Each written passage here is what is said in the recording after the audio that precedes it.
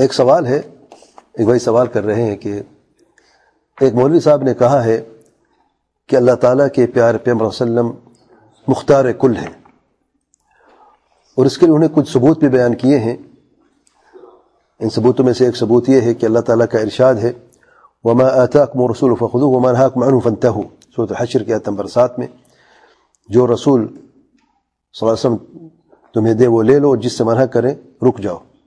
اور دوسری دلیل اللہ تعالیٰ کا ارشاد ہے فَلَا وَرَبِّكَ لَا يُؤْمِنُونَ حَتَّى يُحَكِّمُوكَ فِيمَا شَجَرَ بَيْنَهُمْ إِلَى آخر الآیہ، سورۃ النساء نمبر 65 میں، کہ تیرے رب کی قسم اس وقت تک وہ مومن نہیں ہو سکتے جب تک کہ آپ کو حاکم نہ مان لیں، اختیار فیصلہ کرنے والے مالک نہ مان لیں۔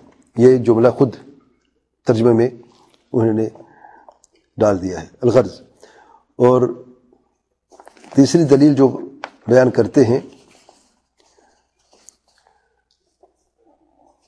عیسیٰ علیہ السلام کے تعلق سے کہ اللہ تعالیٰ کا ارشاد ہے انی اخلق لکم من الطین کہیئۃ الطیر فانفخ فیہ فیکون طیرا باذن اللہ وابرئ الاکمہ الابرص واحیی الموتى باذن اللہ وانبئکم بما تأکلون وما تدخرون فی بیوتکم الی آخر سورۃ آل عمران نمبر 49۔ کہتے ہیں یہ قرآن کہتا ہے تو عیسیٰ علیہ السلام جو چاہیں کریں، اور جن کے صدقے میں عیسیٰ علیہ السلام کو نبوت ملی وہ نبی کچھ بھی نہ کر سکے، کیسی بڑی جہالت ہے۔ پھر کہتے ہیں حدیث بھی بیان کرتے ہیں، یعنی عجیب سے کہتے ہیں تو یہ سب بدماشی ہے۔ پھر حدیث پاک میں بھی ہے، حدیث پاک میں ہے کہ بلکہ صحیح ستہ کی حدیث میں اور بخاری میں بھی ہے کہ آقا صلی اللہ علیہ وسلم نے ارشاد فرمایا کہ اے عائشہ، یا عائشہ لو شئت لسارت معي جبال الذهب، یا عائشہ اگر میں چاہوں تو میرے ساتھ سونے کے پہاڑ چلے۔ تو کسی کے چاہنے سے اگر اختیار میں ہوگا ہی نہیں تو کیا ہو جائے گا؟ ہمارے چاہنے سے آسمان نیچے اوپر ہوگا، ہمارے چاہنے سے ہمارے علاقے کا مسئلہ حل نہیں ہوتا، اور نبی صلی اللہ علیہ وسلم کے چاہنے سے لوگوں کے قبلے کا مسئلہ حل ہو جاتا ہے۔ اگر اختیار نہیں ہوگا تو کچھ ہوگا، یہ اور بات ہے۔ یہ تمام اختیار اللہ تعالیٰ کی اجازت سے ہے۔ الغرض ان للہ و انا الیہ راجعون۔ کیا اللہ تعالیٰ کے پیارے پیغمبر صلی اللہ علیہ وسلم مختار کل ہیں؟ جواب مختار کل نہیں ہے۔ تفصیل میں بیان کرتا ہوں، اور ایک دلائل کی جو انہوں نے پیش کی ہیں، سبحان اللہ، پتہ نہیں کہاں سے، واللہ دور تک بھی تعلق نہیں اس مسئلے سے، دور سے بھی تعلق نہیں ہے، لیکن سبحان اللہ۔ سب سے پہلی بات، اللہ تعالیٰ کے پیارے پیغمبر صلی اللہ علیہ وسلم مختار کل ہیں کہ نہیں؟ اہل جماعت کی عقیدہ ہے، اہل حدیث اور سلف کا بھی یہی عقیدہ ہے، صحابہ کے بھی یہی عقیدہ ہے، چاروں اماموں کا بھی یہی عقیدہ، محدثین کا بھی یہی عقیدہ ہے کہ اللہ تعالیٰ کے پیارے پیغمبر صلی اللہ علیہ وسلم مختار کل نہیں ہے۔ دلائل سنیں ذرا۔ میں صرف مختصر وقت ہے، میں زیادہ لمبی بات نہیں کرنا چاہتا ہوں۔ 2 بڑی یا 3 بڑی دلائل دیکھنے جو اس موضوع کے تعلق سے مکمل وضاحت و مکمل دلائل ہیں۔ سورۃ الجن میں اللہ تعالیٰ کا ارشاد ہے وَأَنَّ الْمَسَاجِدَ لِلَّهِ فَلَا تَدْعُوا مَعَ اللَّهِ أَحَدًا وَأَنَّهُ لَمَّا قَامَ عَبْدُ اللَّهِ يَدْعُوهُ كَادُوا يَكُونُونَ عَلَيْهِ لِبَدًا قُلْ إِنِّي لَا أَمْلِكُ لَكُمْ ضَرًّا وَلَا رَشَدًا۔ قُلْ إِنِّي، اس سے پہلے ایک اور آیت ہے قُلْ إِنَّمَا أَدْعُو رَبِّي وَلَا أُشْرِكُ بِهِ أَحَدًا قُلْ إِنِّي لَا أَمْلِكُ لَكُمْ ضَرًّا وَلَا رَشَدًا۔ اس آیت کو ذرا دیکھ لیں۔ کہہ دیں اے میرے پیارے پیغمبر صلی اللہ علیہ وسلم، میں اختیار نہیں رکھتا نقصان کا اور نہ ہی کسی بھلائی کا۔ قل انی لا املک لکم ضرا ولا رشدا۔ سبحان اللہ۔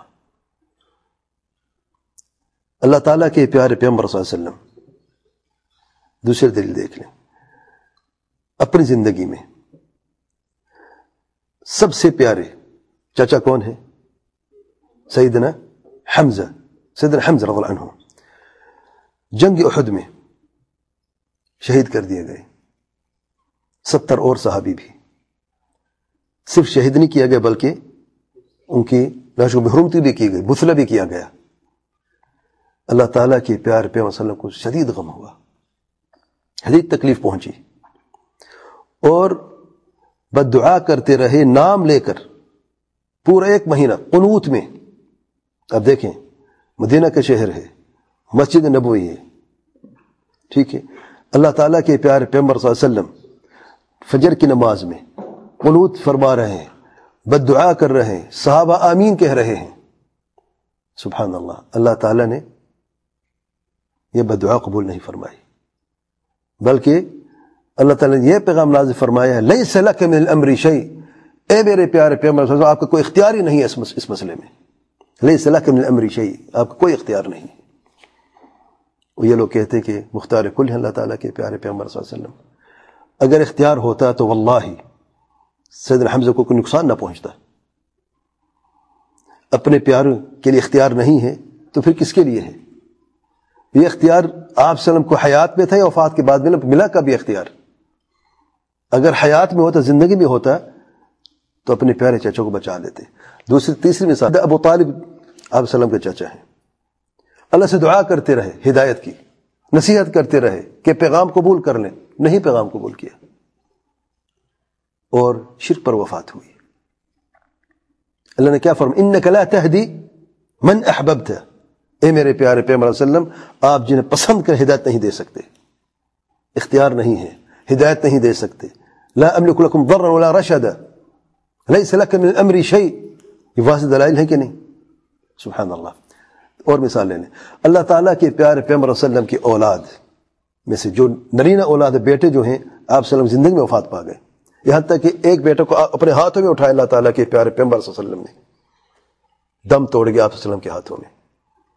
اگر مختار-e-کل ہوتے, زندگی موت دینے والے ہوتے, مردوں کو زندہ کرنے والے ہوتے, تو بیٹے سے کوئی زیادہ حق رکھتا ہے؟ سبحان اللہ. ان العین لتدمع وان القلب یخشع وان علی فراق ابراہیم لمحزونون, یہ تو فرمایا ہے. یہ آنکھیں تر ہو جاتی ہیں, دل بھی نرم ہو جاتا ہے, تکلیف ہوتی ہے. اے ابراہیم تیری جدائی میں غمزدہ ضرور ہیں, لیکن کرے گی وہی جو اللہ تعالیٰ کا حکم کے مطابق ہے. سبحان اللہ. اور اسے کئی مثالیں دیکھ لیں آپ. تو حیات میں تو آپ صلی اللہ علیہ وسلم کو یہ اختیار نہیں ملا, وفات کے بعد ملا. دیکھ لیں صحابہ کے بیچ میں جنگیں ہوئی ہیں, نقصان پہنچایا گیا ہے. سیدنا علی کو منبر میں نماز پڑھتے ہوئے وار کیا گیا ہے اور پھر قتل بھی کیا گیا, خوارج نے قتل کیا ہے. سیدنا حسین کو کربلا میں شہید کیا گیا ہے. تب اختیار کہاں تھا؟ نہ تو آپ صلی زندگی میں اختیار موجود ہے, نہ وفات کے بعد موجود ہے. اختیار ملا کب اللہ تعالیٰ کے پیارے پیغمبر صلی اللہ علیہ وسلم کو, جو قرآن و سنت کو حدیث دیکھ لیں آپ. صحیح بخاری میں اللہ تعالیٰ کے پیارے پیغمبر صلی اللہ علیہ وسلم فرماتے ہیں, لا تطرونی کما اطرت النصارى عیسی ابن مریم انما انا عبد فقولوا عبد اللہ ورسولہ. صحیح بخاری کی روایت ہے. اطراء کہتے ہیں حد سے زیادہ مدح کرنے کو, تعریف کرنے میں غلو کرنے سے. زبان سے تعریف بھی آپ غلو نہیں کر سکتے.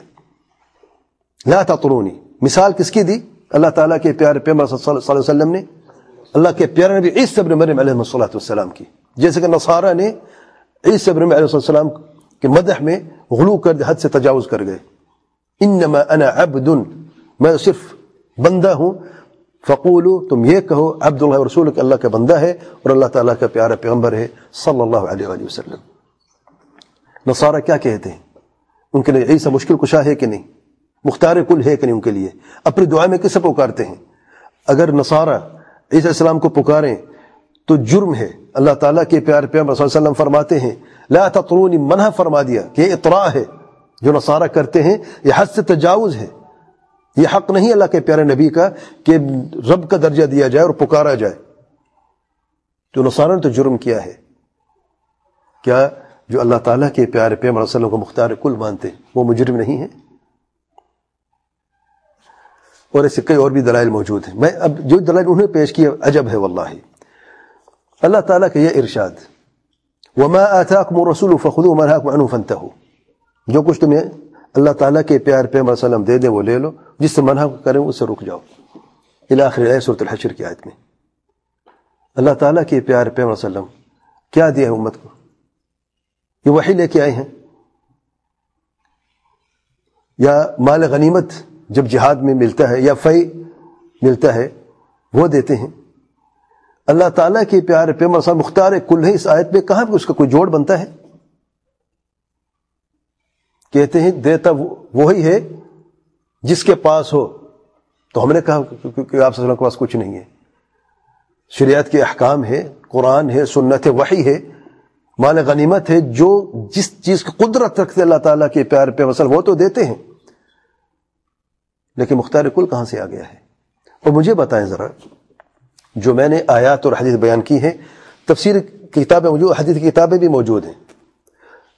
کوئی بھی تفسیر اٹھا کے دیکھیں سنت الجماعت کی، روافض کی، بدعت کی چھوڑیں آپ، اور اس تفسیر میں آپ دیکھ لیں، ابن کثیر ہے، بجر طبری ہے، کوئی بھی، اور دلائل کی روشنی سلف کے اقوال دیکھیں، کیونکہ ان تفسیر میں نے ذکر کیا ہے، ان میں واضح الفاظ آپ کو ملیں گے سلف کے کس طرح صحابہ نے اور جو سلف صالحین ہیں انہیں کس طریقے سے ان آیات کو سمجھا ہے، وہ کیا فرماتے ہیں اس کے بارے میں. اس آیت کے بارے میں ایک قول دکھا دے کہ اللہ تعالیٰ کے پیارے پیغمبر صلی اللہ علیہ وسلم مختار کل ہے اور دلیل یہ آیت ہے، واللہ دور سے بھی کوئی تعلق نہیں ہے. پھر فرماتے ہیں فیصلہ کے تعلق سے فلا وربک لا یؤمنون حتی یحکموک فیما شجر بینہم الى آخر الآیہ، تیرے رب کی قسم یہ مومن نہیں جب تک کہ تمہیں فیصل حاکم نہ مان لیں. تو ہم نے کہا، کب کہا کہ اللہ تعالیٰ کے پیارے پیغمبر صلی اللہ علیہ وسلم کے علاوہ کسی اور کے فیصلے کو لے لو؟ لیکن فیصلہ کرنے والا جو حاکم ہے کیا مختار کل ہو جاتا ہے؟ سبحان اللہ. فیصلہ کروانے اللہ تعالیٰ کے پیارے پیغمبر صلی اللہ علیہ وسلم، کیونکہ اللہ تعالیٰ کے پیارے نبی ہیں، دلیل کی روشنی میں فیصلہ کرتے، قرآن و سنت کی روشنی میں، وحی کی بنیاد پر فیصلے ہوتے ہیں. ہمارا جب اختلاف ہوتا ہے تو کس طرح پلٹتے ہیں ہم؟ کتاب اور سنت، جیسے اللہ تعالیٰ نے فرمایا ہے فیصلہ کتاب و سنت ہوگا. اللہ تعالیٰ کے پیارے پیغمبر صلی اللہ علیہ وسلم حیات میں اپنی زندگی میں فیصلے کیا کرتے تھے، وفات کے بعد ہم فیصلہ کہاں سے کروائیں؟ قرآن و سنت ہے، وحی موجود ہے، وہاں سے ہم کرتے ہیں. لیکن اس آیت میں کس نے یہ اخذ کیا ہے کہ مختار کل ہو گئے ہیں؟ تو ہمیں تو پتہ چلے نا. پھر عیسی علیہ السلام کی تعلق سے کہ اللہ تعالیٰ کے حکم سے ذرا غور کریں ذرا آپ، بِإِذْنِ اللہ، مردہ زندہ کرتے بِإِذْنِ اللہ، پرندے میں پھونک مارتے ہیں زندہ ہو جاتے ہیں، مٹی کے بنانے کے بعد اڑ جاتے ہیں، زندہ ہو جاتے ہیں بِإِذْنِ اللہ، اللہ کے حکم سے. یہ معجزہ ہے اس پیارے نبی کا، یہ معجزہ ہے. عیسی علیہ السلام کے مختار کل بن گئے ہیں. سبحان اللہ. یہ معجزات اللہ تعالیٰ نے اپنے بعض انبیاء کو بعض خصوصیت بخشا ہے. ہر نبی کی اپنی اپنی خصوصیت ہے. موسیٰ علیہ السلام کے عصا ہے، لکڑی کا ٹکڑا ہے، زمین پر پھینکتے اللہ کے حکم سے وہ سانپ میں بدل جاتی ہے.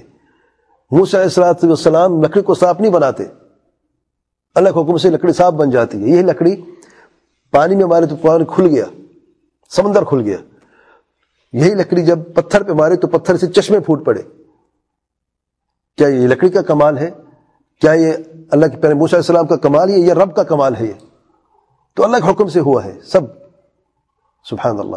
اور عیسی علیہ السلام بھی اس لیے اللہ تعالیٰ فرمائے، بار بار فرمائے بِإِذْنِ اللہ، کیوں؟ تاکہ کوئی سوچ بھی نہ سکے کہ یہ کام اللہ کے پیارے نبی علیہ السلام کے ہاتھوں ہے اور انہی کی مرضی، انہی کا اختیار ہے، اس میں اللہ کا اختیار نہیں ہے. بِإِذْنِ اللہ کیوں ہے؟ سبحان اللہ. اور ہر نبی کا اپنا اپنا معجزہ ہے. کیا یہ معجزے جو عیسی علیہ السلام کو اللہ نے دیے ہیں، کیا آپ محمد صلی اللہ علیہ وسلم کو بھی دیے ہیں؟ کیا موسیٰ علیہ السلام کے پاس بھی تھے؟ کیا سابقہ انبیاء کے پاس بھی تھے؟ ہر نبی کا اپنا اپنا معجزہ ہے. کہتے ہیں اللہ تعالیٰ ہر چیز پر قادر ہے. ہم نے کہا اللہ تعالیٰ قادر کسی چیز پر نہیں، یہ کس نے کہا ہے؟ اللہ ہر چیز پر قادر ہے، تو پھر تمہیں نبی بھی تو بنا سکتا ہے نا. قادر ہے کہ نہیں اللہ تعالیٰ؟ لیکن نبی بنایا. اس کا مطلب یہ ہے کہ پھر قادیانی جو کہتے ہیں ہمارا غلام ہے قادیان جو نبی ہے، کیوں؟ کیوں اللہ تعالیٰ ہر چیز پر قادر ہے. سبحان اللہ. اللہ ہر چیز پر قادر تو ہے، اس میں کوئی شک نہیں، لیکن اللہ تعالیٰ نے اپنی قدرت سے فلان کو نبی بنایا ہے، یہ کیسے ممکن ہے؟ تو قدرت کیسے کوئی تعلق ہی نہیں ہے. جو اللہ تعالیٰ چاہتا ہے وہ کرتا بھی ہے. قدرت کا کوئی تعلق اس میں سے نہیں ہے. اور یہ جو سوچ ہے بدعقیدگی ہے، بالکل غلط ہے. اور ان آیات میں یہ کہیں ثابت نہیں ہوتا کہ عیسی علیہ السلام مختار کل تھے. اور آپ دیکھیں جتنی مثالیں آئی ہیں، اگر آپ دیکھیں کہ کتنی مردوں کو زندہ کیا، ان کی عیسیٰ علیہ السلام کی زندگی میں کتنے لوگ مرے، ہزاروں کو تعداد مرے ہوں گے، زندہ کتنے کیا؟ کیا یعنی اپنے گھر میں مجلس ہوا کرتی روزانہ اور سینکڑوں کو زندہ کر دیتے تھے؟ سبحان اللہ، باذن اللہ، اللہ نے اس کو زندہ رکھنا چاہا تو اس کو زندہ کر دیتے تھے، جو نہیں ہوتا تو نہیں ہوتا تھا۔ اور پھر حدیث کے بارے میں کیسے بخاری کی روایت ہے، سبحان اللہ، کہتے سیاستہ کی روایت ہے، سیاستہ میں سے ستہ میں سے صرف نسائی میں ہے، بخاری کی روایت نہیں ہے، احمد بن حنبل میں ہے، ابو یعلا میں ہے، بیہقی میں ہے، طبرانی میں ہے، لیکن سیاستہ میں کہاں پہ ہے؟ اور حدیث بھی ضعیف ہے، سبحان اللہ۔ حدیث کے الفاظ کیا ہیں؟ اللہ تعالیٰ کے پیارے پیغمبر صلی اللہ علیہ وسلم فرماتے ہیں، وہ کہتے ہیں، حدیث میں آیا ہے، اے عائشہ لو شئت لسارت معی جبال الذهب، اے عائشہ اگر میں چاہوں تو میرے ساتھ سونے کے پہاڑ چلے۔ اچھا، اس حدیث کا اگلی لفظ جو ہے، دیکھیں لوگ کیسے باتیں کاٹ کاٹ کے کرتے ہیں، اپنے مطلب کی بات لے لی۔ اسی حدیث میں آگے الفاظ ہیں، اللہ تعالیٰ نے اپنے پیارے پیغمبر صلی اللہ علیہ وسلم سے پوچھا ہے، اے میرے پیارے نبی، تو نبی ملک بننا چاہتا ہے یا نبی عبد بننا چاہتا ہے؟ دونوں میں سے کیا چاہیے؟ تو اللہ تعالیٰ کے پیارے پیغمبر صلی اللہ علیہ وسلم جبریل علیہ السلام کی طرف دیکھتے ہیں، جبریل امین علیہ السلام فرماتے ہیں آپ خود فیصلہ کریں۔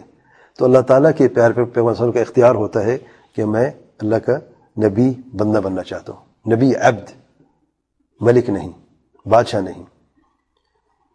تو اگر اس حدیث کو صحیح، ایک تو سندن ضعیف حدیث ہے، اس کی تحقیق دیکھ لیں آپ۔ اچھا، اور یہ بھی غلط ہے کہ صحیح بخاری کی روایت ہے، یا آپ کہہ دیتے حدیث میں آئے تو پھر غلط بیان کی کیا ضرورت ہے؟ اچھا، اگر صحیح بھی مانا جائے حدیث کو، اے عائشہ اگر میں چاہتا ہوں میرے ساتھ سونے کے پہاڑ چلتے، تو اس کا کیا مطلب؟ مختار کل ہو گئے۔ مختار کل کا مطلب ہے جو بھی اختیار چاہتے ہیں، کسی کو نفع پہنچانے، کسی کو نقصان پہنچانے، کسی کو اولاد دینا، کسی کو رزق دینا ہے، کسی سے روکنا ہے، کسی کو زندگی دینی ہے، کسی کو موت دینی ہے، اختیار کل ہے۔ اللہ کے سوا کوئی ذات ہے؟ اللہ کے لیے کیا چھوڑا ہے؟ اور یہ حدیث، سبحان اللہ۔ اچھا، اور بات دیکھیں، دجال جب آئے گا اس کے ساتھ خزانے بھی چلیں گے، یہ سونا بھی چلے گا، مختار کل ہو گئے۔ وہ صحیح حدیث میں ثابت ہے، دجال کے حدیث میں یہ صحیح حدیث ہے، یہ تو ضعیف حدیث پیش کر رہے ہیں کہ جس کے ساتھ پہاڑ چلتے ہیں سونے کے، وہ مختار کل ہو جاتا ہے۔ ان للہ و انا الیہ راجعون۔ تو اللہ تعالیٰ سے ڈرے۔ میں یہی نصیحت کرتا ہوں جس نے سوال کیا اس بھائی کو بھی اور حاضرین سامعین کو بھی، اپنے عقائد درست کر لیں، اور اللہ کے لیے جو مولوی حضرات ہیں جو ایسی باتیں کرتے ہیں، اللہ سے ڈریں، غلط بیانی نہ کریں۔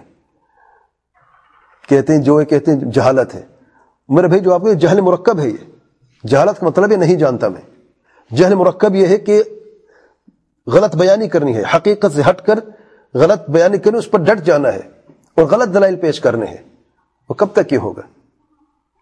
دیکھیں، شدید سخت وعید اللہ تعالیٰ کی طرف سے آئی ہے جو حق کو چھپاتے ہیں علماء، اور مثال یہود کی اللہ تعالیٰ نے دی ہے کہ حق کو چھپاتے تھے اور کلم کو اپنے موضع سے ہٹ کر بیان کرتے تھے، اور ایک ہی راستہ بتایا ہے، الا الذين تابوا واصلحوا وبينوا فاولئك اتوب عليهم۔ ساتھ جاری ابھی وقت ہے توبہ کرنے کا، اور اپنے آپ کو یہ جو غلط فہمی ہے، یہ جو غلط بیانی، اللہ سے توبہ کریں اور حق کی طرف رجوع کریں۔ واللہ قرآن اور سنت میں جس طرح توحید کو بیان کیا گیا ہے نا، اس سے بڑھ کر کوئی اور ہر چیز تفصیل موجود ہے واللہ، لیکن توحید کے مسائل اور شرک کے مسائل کو ایسے کھول کھول کے بیان کیا ہے، واللہ اگر بچے کو صرف ترجمہ آ جائے نا، صحیح ترجمہ، یعنی یہ اس طریقے کے غلط بیانی والے لوگ جو ہیں، میں اب کیا کہوں، اللہ ہم سب پر رحم فرمائے، اگر ان لوگوں سے ہٹ کے انسان صحیح ترجمہ پڑھ لینا واللہ تو انسان کی فطرت کافی حق کو ماننے قبول کرنے کے لیے۔ لیکن اس طریقے سے جو قطاع طرق، امام ابن القیم رحمہ اللہ فرماتے ہیں، ڈکیت ہیں، اور بدترین قسم کے ڈکیت اہل بدعت جو ہیں، یعنی جو وہ لٹیرے جو دنیا میں لوگوں کو لوٹتے ہیں، ڈکیتی کرتے ہیں، وہ بھی مجرم ہیں۔ اس سے بڑھ کر مجرم یہ ہیں جو لوگوں کے ایمان کو چوراتے ہیں، لوگوں کو حق سے دور کرتے ہیں، غلط بیانیاں کرتے ہیں۔ وہ کیا اس میں دلیل پیش کی ہے؟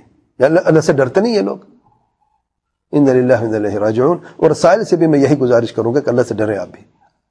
کس سے جا کے آپ سوال کرتے ہیں؟ اللہ نے کیا فرمایا؟ فاسألوا اہل الذکر ان کنتم لا تعلمون۔ یہ اہل ذکر نہیں ہے جو غلط بیانی سے کام لیتے ہیں اور اس طریقے سے حقائق کو خلط ملط کر کے دور سے بھی دلیل نہیں بنتی، لوگوں کو غلط بیانہ کرتے ہیں، آپ ان سے جا کے پوچھتے ہیں۔ یہ عذر نہیں آپ کے پاس کہ آپ نے کسی عالم سے پوچھا ہے. یہ جہل مرکب کا شکار لوگ ہیں جو تمہیں توحید سے دور کرتے ہیں. یہ کس نے کہا کہ ہم اللہ تعالیٰ کے پیار پیغمبر صلی اللہ علیہ وسلم سے محبت نہیں کرتے؟ لیکن محبت کس طریقے سے کی جاتی ہے؟ اس طریقے سے کہ نعوذ باللہ اطراء کرنے حد سے بڑھا دے. خود اللہ تعالیٰ کے پیار پیغمبر صلی اللہ علیہ وسلم منع فرماتے ہیں لا تطرونی. یہ اطراء نہیں تو کیا ہے مجھے بتائیں. ہم میں سے کون ہے گستاخ اللہ تعالیٰ کے پیارے پیغمبر صلی اللہ علیہ وسلم کا جو نافرمانی کرتے ہیں اور حد سے تجاوز کر دیتے ہیں مدح میں اور اطراء میں، جبکہ آپ صلی اللہ علیہ وسلم نے منع فرمایا ہے اور حقیقت سے ہٹ جاتے ہیں. اچھا آخر میں نے کہا تھا کہ جنگ احد کے تعلق سے لیس لک من الامر شیء، بد دعا کرتے رہے نام لے کے. اس جنگ میں کون مخالف تھے اللہ تعالیٰ کے پیارے پیغمبر صلی اللہ علیہ وسلم کے؟ 5 بڑے نام لے لیں. کون تھے؟ ابو سفیان سردار تھے، پورا لشکر لے کے آئے مکہ سے مدینہ. کیوں لے کے آئے تھے؟ مقصد کیا تھا؟ اللہ تعالیٰ کے پیارے پیغمبر صلی اللہ علیہ وسلم کو قتل کرنا چاہتے تھے، خاتمہ تھا. اچھا 7 بڑے سپہ سالار کون تھے؟ خالد بن ولید اور اکرمہ بن ابی جہل. اچھا سید حمزہ قاتل کون ہے؟ وحشی. اچھا کس کے حکم سے؟ ہند بن عتبہ سید ابو سفیان کی بیوی جو ہیں. 5 بڑے نام ہیں نا. آج 5 کے بارے میں کیا کہتے ہیں؟ رضی اللہ عنہم. سبحان اللہ. اللہ تعالیٰ کے پیارے پیغمبر صلی اللہ علیہ وسلم 1 مہینہ میں نے بتایا قنوت میں بد دعا کرتے رہے. اللہ تعالیٰ نے بد دعا قبول نہیں فرمائی بلکہ ہدایت دے دی سب کو. یہ اختیار ہے، یہ مختار-e-کل ہے. ان للہ و انا الیہ راجعون. تو میں یہی گزارش کروں گا حاضرین سامعین سے کہ ایسے لوگوں سے بچ کے رہیں. واللہ بڑے خطرناک لوگ ہیں. یہ خود تو گئے گزرے ہیں، یعنی ان کا تو خود یعنی اللہ سے دعائیں کر سکتے ہیں ان کی ہدایت کی. البانی رحمہ اللہ فرماتے ہیں جو ہر درمے کا شکار ہم دعائیں کر سکتے ہیں. واضح دلائل بینات کے باوجود بھی جو نہیں مانتے ہم سے دعائیں کر سکتے ہیں ان کے لیے. لیکن جو لوگ ان سے جڑے ہیں ان سے یہ گزارش ہے ایسے لوگوں کے ساتھ بالکل نہ جڑیں. آپ نے اگر شریعت پر عمل کرنا ہے اور دیکھیں آپ سوال ضرور کریں لیکن ان سے جو آپ کو اللہ تعالیٰ کے قریب کر دیں، جو آپ کو حق دعوت دے، قرآن اور سنت کی روشن واضح دلائل سے بات کریں. ورنہ واللہ موت کب آئے گی کسی کو علم نہیں، اور موت کا فرشتہ آئے گا اور روح قبض کر کے جائے گا. اللہ کی قسم موقع نہیں ملے گا توبہ کرنے کا، موقع نہیں ملے گا. واللہ ابھی وقت ہے بدلنے کا اور حق کو قبول کرنے کا. اللہ تعالیٰ صاحب پر رحم فرمائے اور ہر شر سے محفوظ فرمائے. واللہ اعلم. سبحانک اللہم و بحمدک اشہد ان لا الہ الا انت استغفرک و اتوب الیک.